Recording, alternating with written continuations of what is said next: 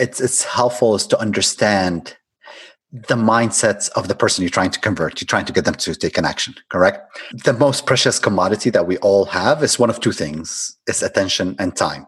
Oh, just imagine the amount of time that we've wasted just using a website because of silly usability. I look at usability and I look at conversion. That's what I'm interested in.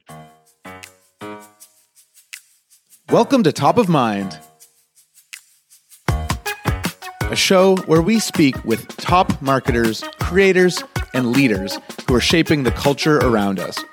I'm Stuart Hillhouse, and I believe that through great marketing, you can earn the privilege of occupying a tiny sliver of your customer's already overflowing brain. Join me today as we learn what it takes to become top of mind. Whether you want to be involved or not, being a marketing manager oftentimes requires that you become an overnight expert in a handful of digital tools. To some people, this is so frustrating, but to others, this is where they excel. But at the end of the day, these tools are created and they exist to help us quantify the actions that marketers are making day to day and how these impact the bottom line of any business. And because every business needs cash to exist, these tools for marketers are here to stay to help us understand and map the behaviors of our customers. My guest today is an expert at conversion rate optimization and user research. So maybe you can help us better understand what these tools can do and how we as marketers can use them better. He's the CEO of Invesp and the co-founder of FigPie. Join me on the show today. We've got Khalid Saleh. Thanks a lot for jumping on with me. Thank you for having me, Stuart. I'm glad to be here. On your LinkedIn profile, you've got a really awesome bio at the beginning, in those first 30 words.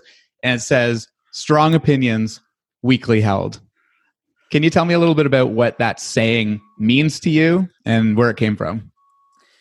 So after doing marketing now for 15, 16 years, at the risk of dating myself, I tend to have very strong opinions of how I think things should be done. Because I've tried many different things, failed at many things, succeeded at a few things here and there.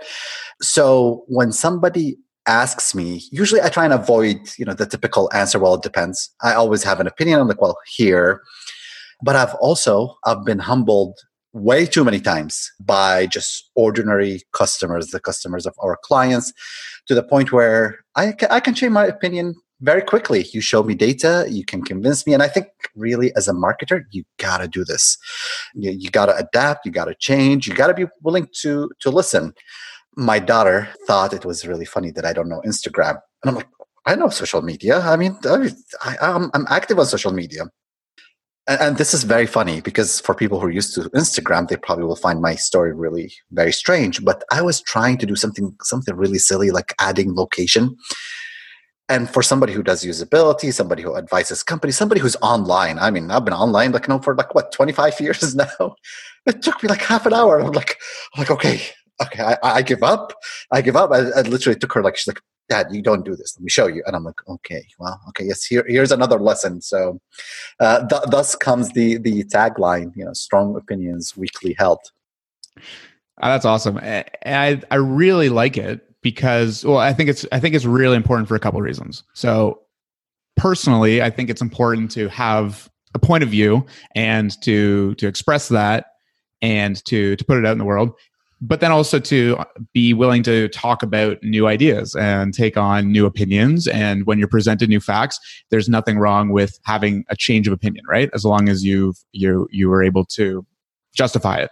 Exactly. But then professionally, and this is why I think it's super interesting too, given your area of expertise, is we have this idea of how we think the world works. And as people trying to sell or change minds or influence, you have to be willing to be wrong, because if they buy something for a reason that you would never buy something, you have to say, okay, I'm not my own customer in this case. So I'll give you a story over here. So for a long time, I speak at marketing conferences all across the globe. And for a long time, I used to give this example when I'm talking about e-commerce websites. I'm like, and the example was simply look at category pages for e-commerce websites. Lots of e-commerce websites have the add to cart button on the category pages, listing product listings. And I would always say, how often does any of you click on that add to cart from the category page? It is stupid to have it there because no one does that. I want to see the product. I want to check that I'm looking at the right product. I want to look at the price. I want to look at the images. Consistent example I've given again and again. Then we have this one client who signs up with us, very, very large client, and they're in the MENA region, Middle East, North Africa. And I'm looking at their analytics, and the team is showing me the analytics, and they're like, we need to take your opinion about this. They're like, lots of people are going from the category page to the cart page. My first response was like, they have a problem with analytics. It's just kind of like, very quick.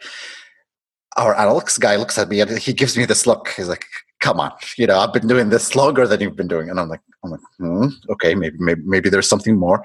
He said, Khaled, people are actually, about 80% of them are adding, or 82%, 83% are clicking on the add to cart from the category page. You don't understand how, I just sat there and I'm like, wow, so many times I've given the example. So the next conference I showed up to, I said, for those of you who have heard me speak about this before, here, the users proved me wrong. And this is really what you have to be open to. Lots of times, we do ultimately, whenever we work with a client, we do A/B testing. And sometimes every once in a while, you'll have somebody who reaches out to us and says, hey, can you guarantee the results? And I always tell them, it's called A/B testing. It means that I don't know for sure that what I'm doing is correct. It means that your visitors are going to be judging the quality of my work. No, it's not guaranteed results. And it's the same thing, correct? Sometimes we present a design. We're so sure that this design is going to do so well. Visitors tend to have different opinions sometimes. And it's like, really, guys, this was so awesome, but you didn't like it. I don't understand. So maybe you can answer this question for me. When it comes to A/B testing, and when we talk about A/B testing from here on out, we're really just talking about putting two user groups to show visually and aesthetically and different copy and different button options and different flows to see which one optimizes the best return. Yeah, it generates the more return. Yeah, exactly. Maybe you can answer this for me. When you're A/B testing, do you always want to select the one that is performing the best, and then you say A keeps doing better than B? You start going with A, and then you change B to another design, and then you just keep iterating one of them? Or is there a benefit to having maybe ABC? Can you explain a little bit how your kind of mentality around the testing world? Sure. So it starts, of course, by identifying the page and why is there a problem. So that in itself, by the way, is the hardest part of the A/B testing. Okay, let's start there then. That's way more important then. Yeah. I mean, because I always tell people, I'm like, if it comes to opinions, you have an opinion, I have an opinion, the user have an opinion. And it's like, okay, well, in the arena of opinions, who's correct? Whenever somebody from our team comes up with an idea, they must back that idea by some research. Now, this research could be as, I've conducted some user interviews and they're really struggling with this thing. Or it could be based on some usability and conversion principles. So we do an expert review and we have about 150 different items that we look at a page. So we say, hey, these are general principles. It's not guaranteed that they will lead you to a change or a positive change. But we say, okay, we reviewed and we see that there's an issue there. It could be that we've watched, one of the things that we do with all of our customers is we'll install software to watch session replay. So as visitors are navigating around the page. So we see a behavior, not from a single visitor, correct? Because single visitor can take you astray, but it's consistent behavior. It's like almost everybody's missing this button or everybody's just moving their mouse. Everybody's clicking here. You can look at the analytics. There's lots of reasons why you come up with a test. An interesting thing could be, listen, I've read, and then we've done this recently, we've read some research, industry research, where they say that having a pay now option before people sign up, for a certain software, increase conversion by 7%. We're like, we have a client in the same field. We wonder if this research would apply to them. So it always starts with that idea. So now I come up with an idea, and I found a problem. The next thing is, well, how do you fix this problem? Now, there's so many different ways you can fix a problem. Sometimes I always say, you can do an element change, correct? The headline is not good. The image is not good. The button is not good. Those are really simple, So you got elements are the actual elements of the page. Of the page, okay. Correct. Second level is what I call page level changes. Move things around. Listen, think about copy. You need to address objections. You need to move things around. You need to think about how people are actually thinking about this particular product. I was giving an example earlier today on LinkedIn where somebody was talking about those side pop-ups, would you like to receive updates from us? They are annoying. We can all agree on that. But what's even more annoying is they show up the minute I just landed it on the site. I don't know you yet. I'm give me 20 seconds so at least I would know who it is before I say decline or I don't want to hear from you. But that's, again, you got to think about the visitor and how they view a page. So that's a page level change, which is interesting. It's harder, usually generates higher uplift. And lots of times as something is harder, there's a good chance that it will have a better impact. A third thing could be maybe outside of the element level, page level, is how visitors flow through the website. Best example I can give is single page checkout versus multi-page checkout. I've seen both win, by the way. I've seen a single page beat a multi-page, and I've seen multi-page beat a single page. So you come up with a solution, and that's when you go into the A/B testing. So you say, okay, well, no, we have the original design. That's the A. Let's create B, sometimes C, D designs. Mm-hmm. Usually in our testing, we don't exceed more than 4 challenges. So in total 5 running in a test. Okay. So you've got the challengers. And then what do you call the best one? The original, the control. The control is the original, correct? This is science. Oh, I love it. There you go. And ultimately, so before we run, we say, okay, so how many people are going to typically in the past month have viewed this page? Past 30 days, 20,000, 100,000. How many conversions this page generated? Now, lots of times people say, well, this site generates 500 conversions. No, it doesn't matter how many conversions the site generates. What we need is how many conversions came from this particular page. So from the cart page, for example, to the order confirmation. Lots of times, I'll give an example, an e-commerce website might have 1,000 conversions. Perfect. Okay, so you get 100,000 visitors, you get 1,000 conversions. Well, if I'm testing the homepage, guess what? I need to know for the visitors who came to the homepage how much they've generated from the conversions. Right. You'll discover that of your 100,000 visitors, only maybe 5,000 viewed the homepage. And of those 5,000, only 50 of them placed an order. It's important to know those metrics. We use some statistical tools that are not very complicated. By the way, you can plug in those numbers and will tell us you have to run the test for 2 weeks, 3 weeks. Perfect. I know I have my variations. I know how long I'm going to run the test. And we launched the test and we sit there and we watch the data very, very carefully. We rarely call the test early. If it says 3 weeks, it's going to run for 3 weeks. Where does 3 weeks come from? It's just a random example. So there's statistical calculators that you use that will tell you how long you need to run the test for. Here is the reason. You run testing long enough, by the way, and this is consistent. The first day you run the test, one of your variations, one of your challengers is going to do so well. And you're looking at it, it's like, oh my God, it increased sales by 50%. We have found a winner. No, you did not. Things just, the minute you launch any type of testing, I don't know why, some group of people just fall in love with one of your challengers and you think you've had a challenger, you leave it for 3-4 days and it's like, oh, it's going back to normal. Oh, we don't have a winner anymore. So you don't want your own personal opinion to really play into when do you say, okay, I actually have a winner. So you've predetermined how long you're going to run a test for, if it's 1 week, 2 weeks. We don't run tests more than 4 weeks as a kind of a hard rule that we try. Yeah. We look at it at that point when it hits the numbers and we say, okay, so do we actually have a winner or not? And that's kind of like summarizing the process in a nutshell. Yeah. When in your career did you realize that experimentation was a really important part of marketing?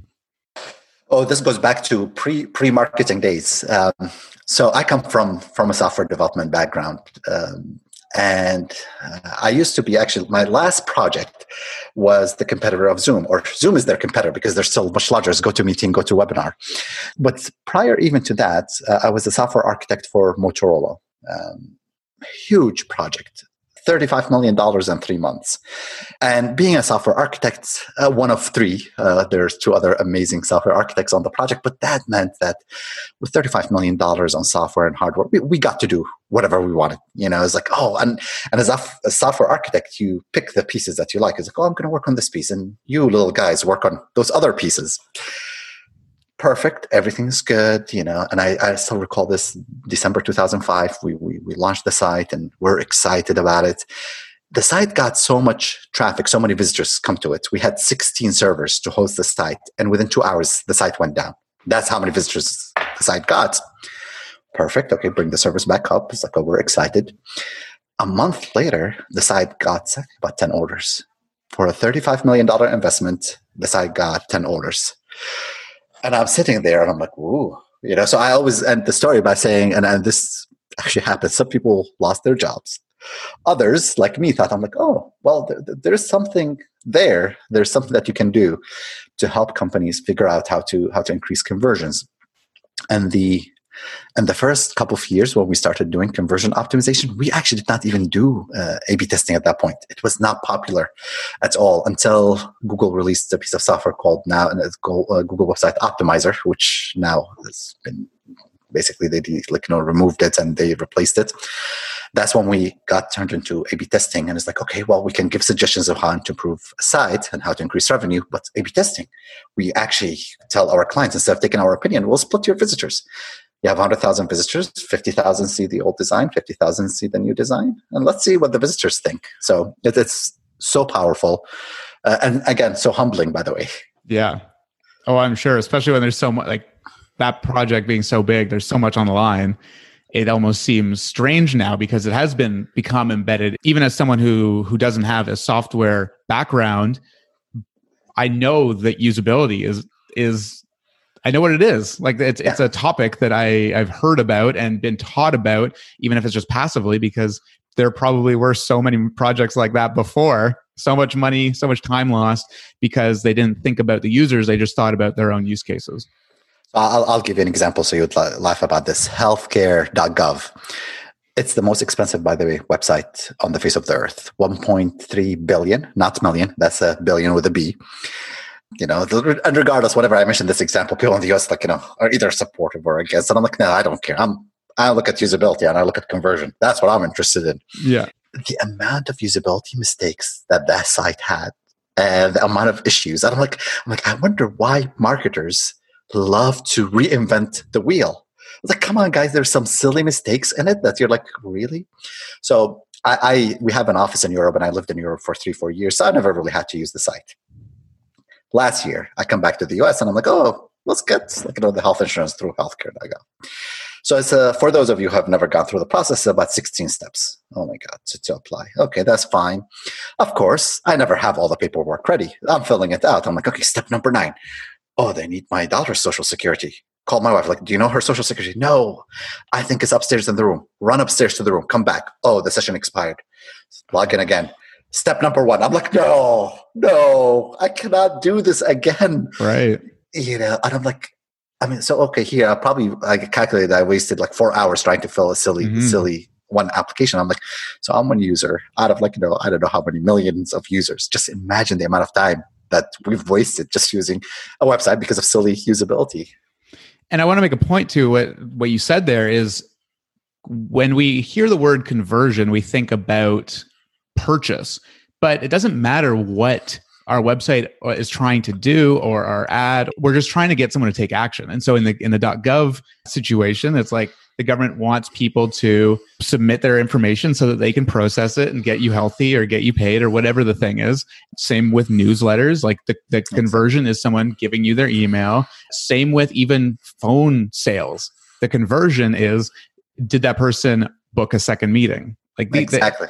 It's just trying to get people to take action, and it doesn't need to be complicated, but you need to kind of, I don't know, maybe you can answer this for me. Is it helpful to think backwards and understand what your outcome is and then design something forwards?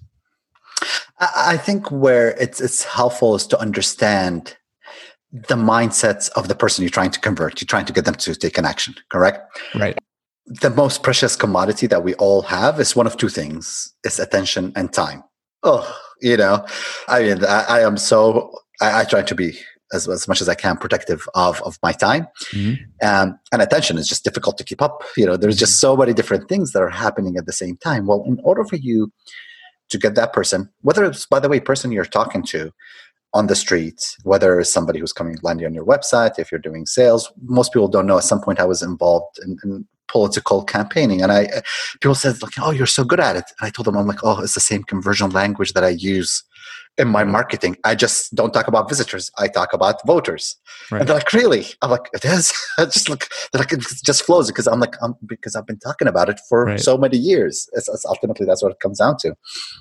If you can understand why a person would want to do the action that you want them to do. So typically, whenever we buy something, whenever we do something, there's 3 different drivers that come behind our decisions. There's functional aspects to to doing an action, and then there's an emotional aspect, and then there's a social aspect. So I'll give you the best example. Everybody knows the story or the famous saying by Professor Lovitz from Harvard Business School. No one buys a 1/4 inch drill. Everybody buys a 1/4 inch hole. Kind of like, everybody repeats that. So we moved to this new house in Chicago, and people are constantly telling me, saying the saying. And I'm like, really? Like, I went to Home Depot. I bought the drill, but I really didn't buy the drill, nor did I buy the hole in the wall What happened is we moved to the house. We had the paintings all over the place. And my wife was constantly telling me, like, Khaled, when are you going to hang them? When are you going to hang them? When are you going to hang them? So when I made that trip, yes, I did want the functional aspect, hanging the pictures. That's the functional aspect. Whenever you buy something, I'm drinking water because I'm thirsty. But there's the emotional side. Mm-hmm. The emotional side was getting my wife off of my back at the risk of her listening to this podcast, And then there's the social aspect to me making a decision. My friends were coming to visit that weekend, and I'm like, oh, I want them to see my paintings on the wall. If you can decipher those 3 different components, and we as marketers, we can always figure out the functional aspect. That's very clear, correct? Because it's like kind of like straightforward. But if you can figure out the emotional and the social sides of things, and you use that, then you can go back and it's like, okay, so here's the emotional, here is the social aspects, here are the objections. People always tell you, like, whenever you go want to buy a car, people always say, like, it puts a humongous list of criteria, correct? I want this and I want that and I want safety. But when they go actually to make that decision, 90% of the items that they've said their criteria just fly out of the window. Right. It comes down to, like, maybe price, maybe social status, by the way. I want to buy a Camry or I want to buy a Mercedes. Like, the salesperson brings up an offer and there's all of a sudden scarcity and time and it triggers all the primitive emotions rather than just, I need to get to point A to point B. No one buys a car for that. There's 1,000 other options. So I would say, like, a $20 bill in itself is not interesting. What you can do with a $20 bill is a lot more interesting, correct? Mm-hmm. So that's the thing. $20 is like, okay, well, it's a piece of paper, but trying to figure out, like, it's like, okay, what do I do with this? It's a lot more powerful. Let's talk about the user research side of things. What kind of questions do you ask to uncover those drivers? So this is very powerful. Lots of times marketers love to ask, why did you buy our product? And what they get is what I say, top of mind answers. People tell you what they think you want to hear. Why do you buy this? I was doing an interview recently, and then this lady was just basically telling me that she bought a food mixer. Why do you buy it? Well, I needed to make pizza. Okay, that's the functional aspect. I don't ask why. I start the conversation by saying, so when did you buy the mixer? What was going on in your life at that point in time? I'm not concerned about the experience after acquiring the product. I'm always concerned about the experience prior to. Mm-hmm. Let me understand. So what was going on? Well, I had made pizza for my husband that weekend and it turned out to be really bad. Oh, well, how often do you cook for your husband? Well, it really started with COVID and we're trying to live healthy. Look at that. I'm going back. So I'm like, let's go back to the beginning of this. How was the first meal? What were you guys doing? And lots of times I ask people questions and they think the questions are really strange. I'll tell them, do you recall what day it was? She's like, oh, I think it was Thursday. I'm like, okay, was it day or night? No, it was around 4 p.m. I arrived early. How was the weather outside? And she's thinking this is very strange. But what I'm doing with her as I'm asking those questions is I'm actually putting her back in that moment. Initially she didn't remember what day, and she's like, I was like, no, I remember. It was Thursday. It was gloomy. My husband had just come back, and we didn't want to go out to eat. And all of a sudden, it's like, I'm going to cook something. But I was worried because his mom had cooked the same meal. And I'm like, oh my God, we started from, I just need to buy like a food mixer into something where she's thinking about her husband. She's thinking about making a meal. She's a perfectionist. She's thinking about her mother-in-law. Now, this is very powerful. And it all started with when and going backwards. Lots of times when marketers do those interviews, they like to ask, I'm like, so what was your experience with the mixer? Okay, right. Okay. But no, let's decipher the social and emotional sides. I'll give another example. I was doing an interview. Somebody bought a bicycle, just a regular bicycle, but an expensive one, $7,000 bicycle. I'm like, really, $7,000? Mm-hmm. So I'm asking, I'm like, so when did you buy? Like, what was going on? He's like, I'm like, how did you make the decision? He said, well, it was a Sunday morning. He's like, I remember it really clearly. I'm like, okay. He's like, well, I'm a group with other, cyclers, and we stop at a traffic light. I'm like, okay. He said, I look at the group leader, and he's riding this bike. I'm like, oh, okay. So he saw I'm like, how did that make you feel? He said, I felt envious. As a marketer, that's a gold mine. No one would tell me that, correct? Mm-hmm. Taking him back to that moment, he finishes the trip that he did. He goes and buys the bike, spends $7,000. Gets 2 receipts, by the way. This is also customer experience. He gets 2 receipts from the shop. One receipt to show the wife that he bought the bike for $500, and the actual receipt for $7,000. Oh, that's bad. That's customer experience. But that's kind of like customer research that you want to do, correct? Digging up those social and emotional elements to buying a product is so powerful. Do you have a preferred way of performing those interviews? Because there's trillions of tools at this point, and I think, maybe speaking for myself, I put those interviews away because I'm like, I'm sure there's a digital way I could do this. I'm sure I don't need to talk to someone in real life.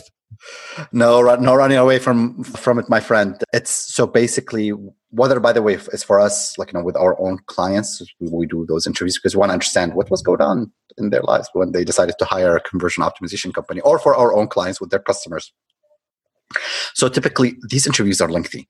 They run anywhere between 45 minutes to an hour. Imagine you're talking to somebody for 45 minutes to an hour, and sometimes it takes even longer. So we'll tell them, hey, listen, we need people who bought your product or service, whatever it might be, within the last 3 months. We don't want somebody who bought like a year ago, because they would have forgotten the emotional side of things, and I'm digging for emotions. We tell them, send them a survey, so we can get them to and we want to make sure that somebody had actually spent his own money. So if he got it as a gift, he didn't really invest in buying the product.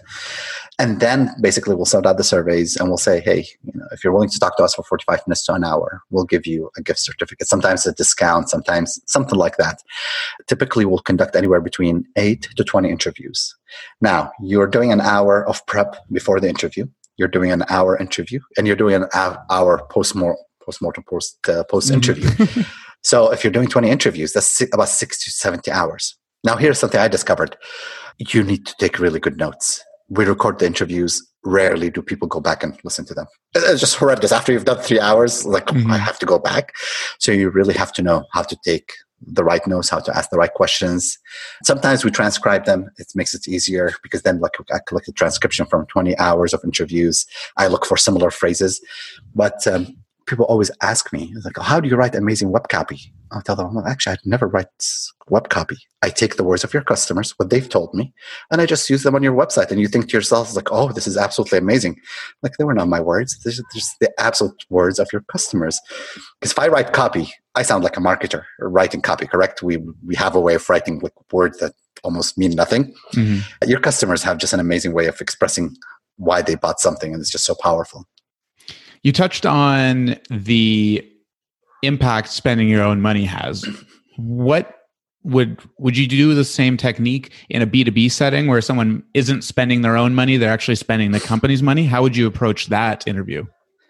Same process. So we have one of the largest SEO companies in the US hired us to help them with conversion optimization. And the guys have been doing SEO longer than I've actually, since I started college. And that's a long time ago. So when I suggested to them to do those interviews, I know that their CEO and founder looked at me in a funny way. And he's like, really, come on. Is this going to be helpful? We're B2B. And I told him, I'm like, let's do the first 3 interviews, and then we'll decide whether this is useful or not. And I insisted that he attends the interviews. And I'm like, I'll give you just quick training for an hour. I want you to attend and just listen. By the time we finished the 3rd interview, hang up, and I'm like, so what do you think? He said, you know what? He's like, I'll be very honest. I thought it was a whole bunch of BS when you suggested to do the interviews. He said, the value that I got, regardless of whatever you guys do more of listening to those 3 interviews, for me is worth tens of millions of dollars. Coming from somebody who runs marketing, who runs a very large SEO company with, their company is about probably 20 times larger than our company, to hear that from him, I'm like, oh, this is the power. And he's like, I think we need to continue with 5, 6 more interviews. I'm like, sure, we'll do that. And then you said, now it's worth $10 million. Oh man, I'd love to, correct? It's like, hey, so since you said, can we renegotiate the fees? I think B2B, as long as, by the way, and this is important, with B2B, sometimes you do 2 interviews with the person, because there's somebody who actually suggested the solution, and then there's somebody who signed or somebody who made the final decision. So we try and hit both. Definitely not sometimes the CFO is the one who actually signed the check or the contract. They don't know anything. To them, it's just another contract. You want people who were involved in the process, and you want to dig. It's like, okay, so what was happening? What was the frustration? What was the trigger moment when you said, that's it, I'm done. I got to do this. Because correct is always kind of the trigger that says, I got to go ahead and buy this item, whether it's B2B or B2C, and then kind of pushing it through. What are a couple typical mistakes that companies and marketers who are kind of in charge of the website, where are the huge mistakes when you go on a website and you're just like, really? that if changed would kind of have the biggest impact, at least right away? I think it depends on the company, but I think for both, by the way, B2B and B2C, copy can be so powerful. And you want to use copy that's really the language that your customers use. Just there's this famous saying, and I forget, I should probably attribute it to the right person, but it's for a famous copywriter who says, I think it's Ogilvy actually, who said, if you want to use those words, in your advertising, get on a bus, drive, go to Ohio, spend a week there, talk to people. And if you still use the same words that you're using right now, then go ahead and use them. Lots of time. And by the way, it's funny coming from somebody who does conversion optimization, who believes in web copy. I always look at our site copy and I'm like, really? I'm like, what is this? Your own website? Yeah, it's like it sounded perfect 2 years ago. Nowadays, when I look at it, but that's kind of the process of trying to kind of always improve. So I think copy is very powerful.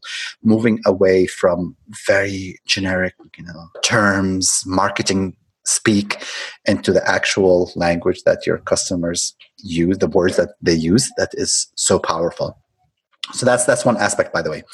The other aspect that I think is really important, and just kind of looking at the site, I think kind of figuring out usability issues. Sometimes there's different things that could happen on the website. So there's bugs.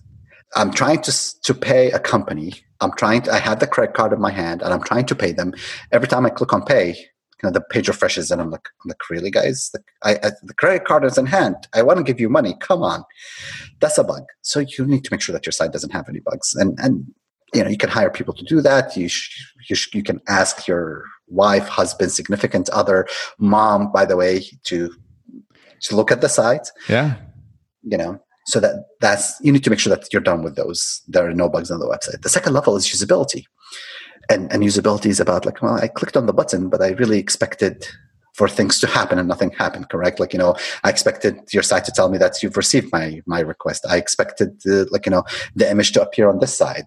If you think about e-commerce, we always expect familiarity, the power of familiarity. We always expect the cart page icon to be in the top right corner. Kind of that's the familiarity that people like. You break some of those familiarity rules and people get frustrated. Mm-hmm. So make sure that you follow good usability. I always say you need to have enough familiarity so people are not frustrated, but you need to sprinkle a little bit of surprises here and there, good surprises that people get excited about. Those are kind of just quick things about the website that I'm everybody should pay attention to. Do you have any usability resources or best practices that are available that people could look up?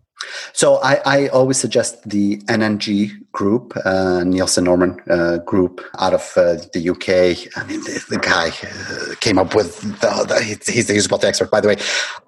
My first introduction to usability was his book back in college. I still remember a friend gave me that book, and he has the 10 rules of usability. So, for example, system status. So somebody submitting something, and let's say it takes a while, you should probably show some, that those circles that always appear, that something is happening, as opposed to, did you receive my order? Should I? Mm-hmm. So it has 10 rules that are really very simple that I think every website should make sure that they follow and adhere to those rules. I think that's a good resource to start with. Sometimes people overcomplicate usability. I'm like, just make it user-friendly, where it's very simple. And whether it's, by the way, copy or usability, I have, for me, the mother-in-law rule, where I show it to my mother-in-law. Yeah. So yesterday we're creating new copy for the site, and my wife is looking at it, and I'm like, call your mom and just read this thing to her and see if she understands it. And she's like, I'm not going to call her. She's not going to understand it. I'm like, I want it to be that simple. Correct. I want her to understand what we're doing. And my wife looks at me. My wife is known as the CRO queen. So she's done more A/B testing than anybody else. And she's like, really? She's like, I struggle explaining what we do sometimes to my friend. And I'm like, that's a problem.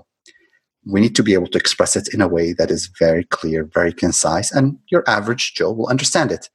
That will make people trust you even more. So for copy, you want there to be that familiarity and the conversational and allow for that trust to happen. When you're selling a really technical product and that has specifications that people need to hit, and is there room for the technical copy deeper in the website? Is that where you'd put it? That's what I would do. I would mix both, correct? But ultimately, remember, going back to the $20 bill, not that interesting itself. It's what I do with that $20 bill. I'll give you an example from our website, and that's how we're updating the website. So right now, the site says world-class conversion rate optimization. Horrible title, by the way. World-class, really? World-class, okay? And conversion rate optimization, that's exactly what we do. That's the functional aspect. Well, here's something a bit more interesting. So we're playing with different titles. We're like, okay, so what's the emotional side? Why do people hire a conversion optimization company? Why do they hire a marketing agency? So we've changed the title, and we're A/B testing a whole bunch of titles. But the one that seems to be doing well is, we've been expecting you. It's time to grow your business. It's like, oh, well, they actually hire us to grow their business. And we've been expecting you is a little bit different. That's a lot different than the empty words. World class. That definitely has a different immediate impression. Exactly. Where people feel it's like, oh, and it's funny because I was so excited about that title that I'm like, oh, I'm going to go and change it on the website. So I did last weekend. And right away, we tend to get lots of visitors to our website, but the number of leads increased. And I'm like, look at what I have done. I'm like, I have done this. So yeah, I mean, so playing, there is place. You go to our website. We have, coming from a computer science background, I've written so many articles on A/B testing statistics, and some of them are are horrendous, because I look at them and I'm like, okay, this is 7,000 words. There's so many formulas in it. But for a certain segment of our visitors, who are statisticians, who are data scientists, is very helpful. That's not the majority of our visitors. That's a small segment. And we need to make sure that for that segment that's coming for the technical aspects, they can find it. But for the majority of people who are coming, they're looking for other additional things. So you got to understand your audience and how you speak to them. Yeah. I think this is a pretty good spot to wrap it up. You've really given me so much to think about in terms of, well, just me personally, like understanding why someone even would want to engage with, whether it be this show or the work I do or anything like that. You need to go deeper than just what functional benefit is there, and then going down all the benefit lines and the functional, emotional, social. I just love those three, because we do complicate it. We overcomplicate everything pretty much when we start trying to understand why someone even wanted it. It's like, it only comes down to those three, really. Yeah, I'll give you a story, Stuart, just for you to think about. Yeah. So we reached out to this one company, very successful online, and we're trying to sell them conversion optimization. My thinking, if you ask me about my competitors, other conversion optimization companies, that's what I'm thinking. Yeah. So I'm talking to their VP of marketing. The guy is absolutely amazing. He has almost 30 years of marketing experience, from direct response to data sciences. He knows it all. And I'm trying to explain to him what we do and how much we can help him. And there's a personal friendship that develops over time. Khaled, I'll be very honest. He's like, I know you guys will do well. He's like, that's not an issue for me. I've seen and I've talked to other people. My issue is, as a VP of marketing, I have about 12 other alternatives that I'm looking at, that I'm considering. You guys are only one of those 11. And I'm like, what are the alternatives? So I'm thinking other CRO firms. He said, well, we can increase our spend on PPC. We're thinking about TV ads. We're thinking about hiring somebody to do internationalization on our side. And we're thinking also about mailing catalogs in the mail. Wow. Guess what? He did not even mention that I'm competing with other CRO firms. I am competing actually with catalogs getting mailed, sent in the mail. And that's actually what won at the end. $85 million in sending catalogs in the mail, versus the CRO firm that can help. But that tells you kind of what you got to rethink about the marketing and how things are positioned, and how in the mind of the customer, it was a completely different game. Right. So in his mind, it seemed easier to put more water into the bucket than to fix the holes that's in the bucket. And because he knows it so well. They've been doing it for so many years, and he's like, and it's funny because he's like, I can get ROI from all of those. He's like, we would not be talking if I didn't know that I'm going to get the ROI. It's just a matter of which ROI do I want to focus on. Right. Which is very powerful, kind of like a different mindset that I'm like, got to rethink through the approach. And you solved your own problem because you had a consultancy, and then you realized that other softwares aren't doing the kind of conversion optimization that you were hoping for. And so that's why you created your own called FigPie, right? Yes. So FigPie is interesting. We've actually created it now since it's been almost 9 years, but we've been strictly using it internally.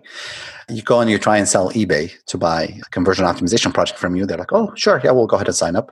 So how much do we need to spend on software? Oh, you guys got to spend $35,000 per month on A/B testing software and heat maps. And that just kills the conversation just there.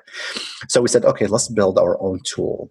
Lots of the tools that are available, regardless, by the way, whether it's conversion optimization or not, what happens is, after a while, they just start adding features just for the sake of adding more features. What do we do next? We finish the core product. Well, let's just add more features. But most of these features are not easy to use. Optimizely VWO, 2 pieces of software that I'm very familiar with from the beginning. And I like them because I've used them for so long. But because of the last few years, we have our own internal product. I haven't used those 2 platforms. I log in and I'm trying to create an A/B test. I don't think anybody had created any more A/B tests than I ever did. And it took me like an hour. I'm like, what the heck is going on? I cannot figure out how to create an A/B test because they've overcomplicated the product. So that's kind of the idea behind FigPie is like, okay, so what do I really need to do? How can I help people to understand why visitors are coming to the website, what they're doing, and why, that they're doing a certain action? That's kind of the mindset. So it's very focused, a smaller feature set, but a very useful feature set. It's just like how the iPhone, I don't know if you saw the announcement of the iPhone a few days ago.